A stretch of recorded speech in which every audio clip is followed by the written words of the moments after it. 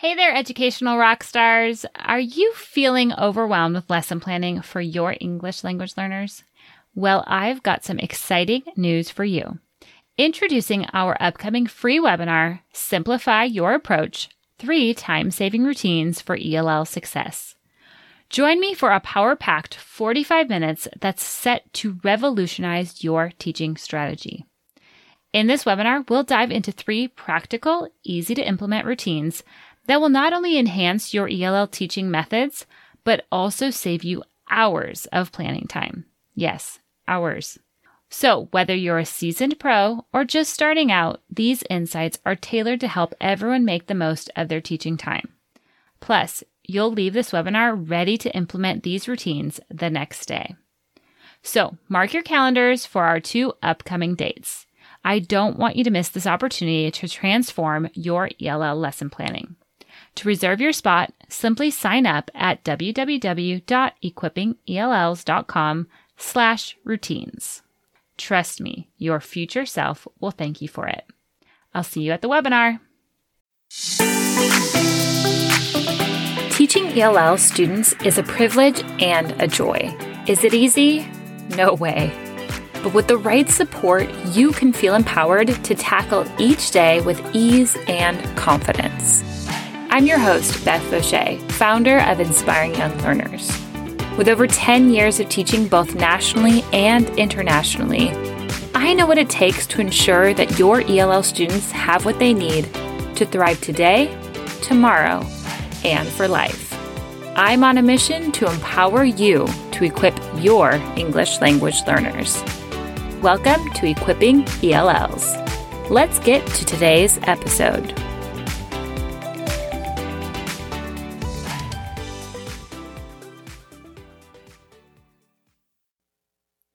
You are listening to episode 17 of the Equipping ELLs podcast. Hey there. Welcome to another episode of Equipping ELLs. Whether you've been working with multilingual learners for a while or are new to this wonderful position, you sometimes might feel confused on the different language levels that are mentioned when speaking about your students. After the beginner stage, do you feel like you have a clear idea of what students in level 2, 3, 4, and 5 are able to do? Or do you sometimes feel like the lines are blurry, which leaves you feeling overwhelmed of knowing how best to support your students? In today's episode, I'm going to give you a simple and clear breakdown of each of the language levels to help you get started. Don't worry, at the end I'll be sharing a free cheat sheet for you to refer back to whenever you need it. All right, now let's get to the show. You might have 5 new ELL students in your classroom this year, and all 5 of those students could be at varying levels of English. So how could you possibly give the support necessary to help each student succeed? It's important to begin with the basics and first be able to know the different levels of ELLs and some quick tips for how to differentiate for all the levels.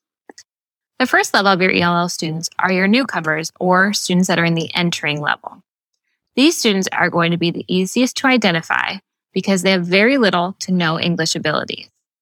They are most likely new to the country or to an English-speaking school. Entering students need to begin with basic vocabulary and survival skills. It's also vital to have appropriate materials for these students to begin to learn English and to not feel too overwhelmed at the end of each day. Now, it's possible for the students to be going through a silent period. And these students, it could last for a couple weeks, it could last for a couple months. Now, in my experience, I've come to learn that the silent period definitely can be shortened when you find engaging and exciting materials that are at the level of your newcomers.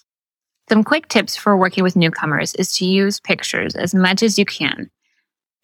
If you can have pictures that show the school schedule or the routine, that will help them adjust to the environment quicker. Giving them pictures of vocabulary about items in the classroom, school supplies, giving them survival phrases that they can learn when they're out in other classes or during recess, such as help or to know what their teacher's name is, what grade they're in. Those types of things will help them adjust quicker to the school environment. Another area that you can help them in is just giving them basic grammar skills and giving them appropriate materials. A lot of the things that you might be doing in a 3rd grade homeroom class for a newcomer is going to be very advanced and very hard to differentiate. And so really with your newcomer group, you need to have materials that are going to help them build the groundwork to succeed in English. Now, in our level 1 entering students, those students will probably remain in that level for a couple months, but soon should begin moving into level 2, which is our emerging students. Now, these students are beginning to pick up English, but are still at a pretty basic level. They should be able to begin to communicate personal and survival needs. They should have some functional vocabulary, be able to point to objects or name some concrete objects, especially vocabulary that's you're using a lot in the classroom.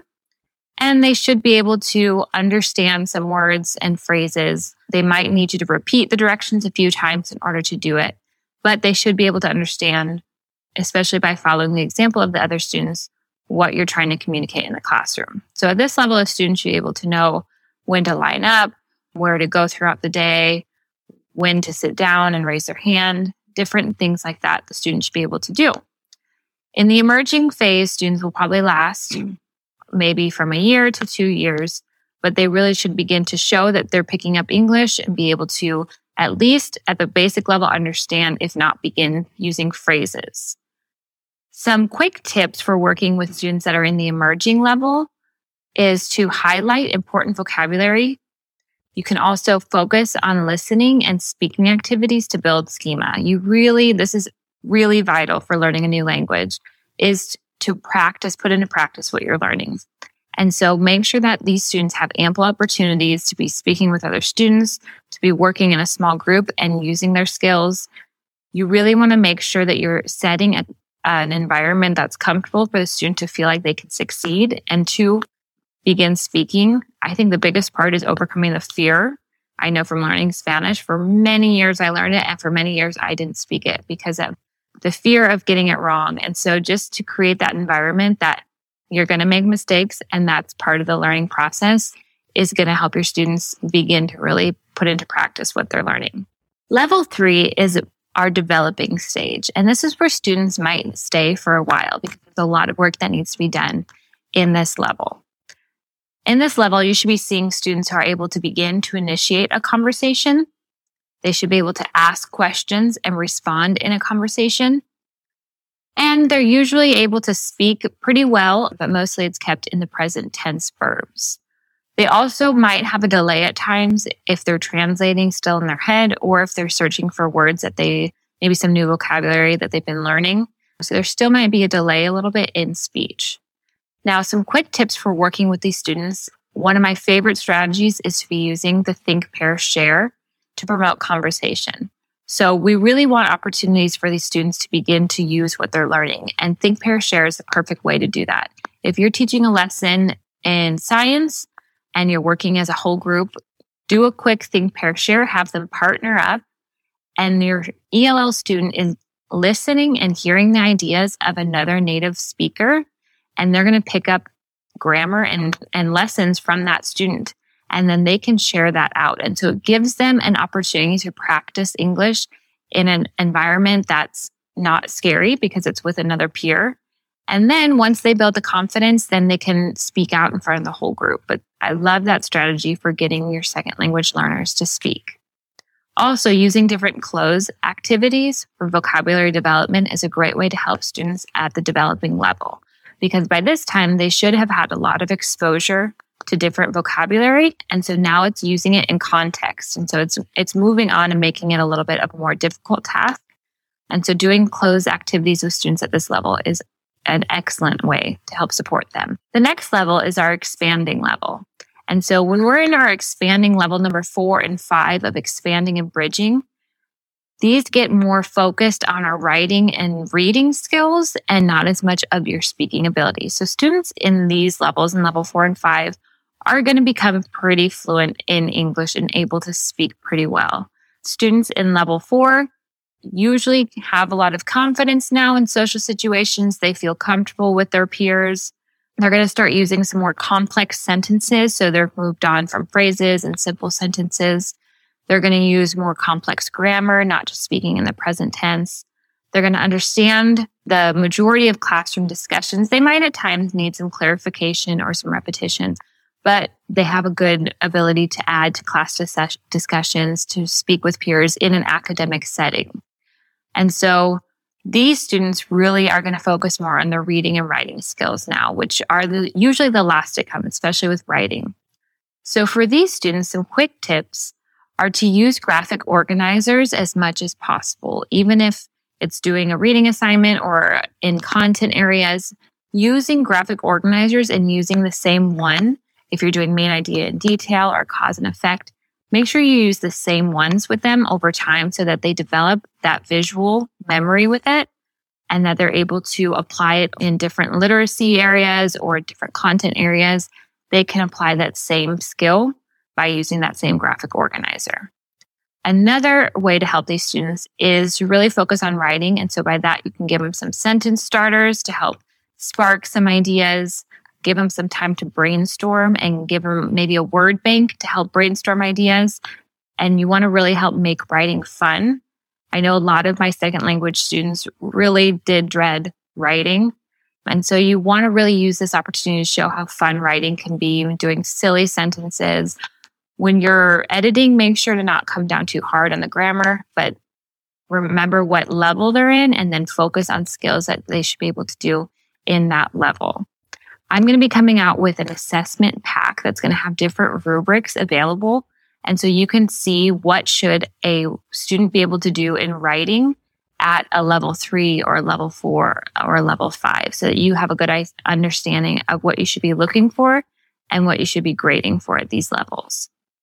So level 5 is our bridging, and this is bridging into a fluent English speaker. And that's the goal, is to get the students to walk through each of these steps and to get to being fluent. It's really exciting to see. Sometimes at the beginning with your newcomers, you think, how will they ever get there? But they get there. And it's amazing to see a student grow and develop over the years and to become so natural and fluent in a language. To me, is one of the most amazing gifts to be able to teach a student to do that. So in our bridging level, our level 5, you have students who should be able to speak nearly fluently. So they should be very comparable to their peers in conversation, both academically and socially.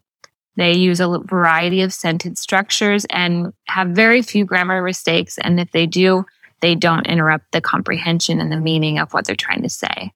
They also have a wealth of vocabulary. So they should be able to use different words when you're speaking about a social studies unit, or be able to use math vocabulary correctly, as well as social vocabulary. Some ways that you can help students in this level are to have them do some oral reports. So at this level, they should be building the confidence to speak in front of peers. Maybe it's not in a whole group yet, but maybe in a small group of peers, you could do something where they're working in with 3 peers at a time, or in a small group pulled out, and have them practice until they feel comfortable enough to do it in front of the whole class. Or you can have them do a video and have them practice that way. But as many speaking opportunities as you can give them and challenge them in will help them become and reach that fluent level. Another great way to help students at this level is to have them do self-reflections. And so if you have a portfolio that they have of their work, to have them really focus and see what they've been able to accomplish over time, because these students are not just working on content area and growing in that, but they're also growing in language. And so to make sure that they take the time to see the progress that they've made and to have them reflect on their developing skills and ways that they feel that they need to improve is really important at this level. From here, the students will become a fluent speaker. They should be exited from your program by this time, if not before. And it's important to just keep checking in with the students to make sure that there's not any gaps that they might have with their language development. Really encourage them and promote further growth and development with their English skills. I hope that you found that to be a clear and simple way to get started with looking at the different language levels of your English language learners. A few quick things before we head out today. A few things to keep in mind is that your state or your district might have different terms that they use to refer to each level. So do some research and try to align with how your school communicates. Also, remember that these levels don't define our students. Knowing our students is always more important than focusing on our language levels of our students. When you spend time observing and interacting with your students, you will know when you can push them and when they might need a little bit more support. Last, you might have a student that is a level 3 in one domain and a level 2 in a different domain, or a level 4 in a different domain. So refer back to their test scores to have a better idea, but in the end, use formative assessments to get a gauge on where they are at in their language journey. And just remember, you got this. Start simple and add on as you go. If you found this helpful, would you do me a favor and share it with a friend? I appreciate so much when you help a fellow educator learn more about simple ways they can support their English language learners. Thank you for joining me in today's episode. All links and resources mentioned can be found in the show notes. If you're looking for even more support and done-for-you resources created specifically for the needs of ELLs, head to inspiringyounglearners.com. I'll catch you here next week. Until then, take that next step to keep equipping your ELLs.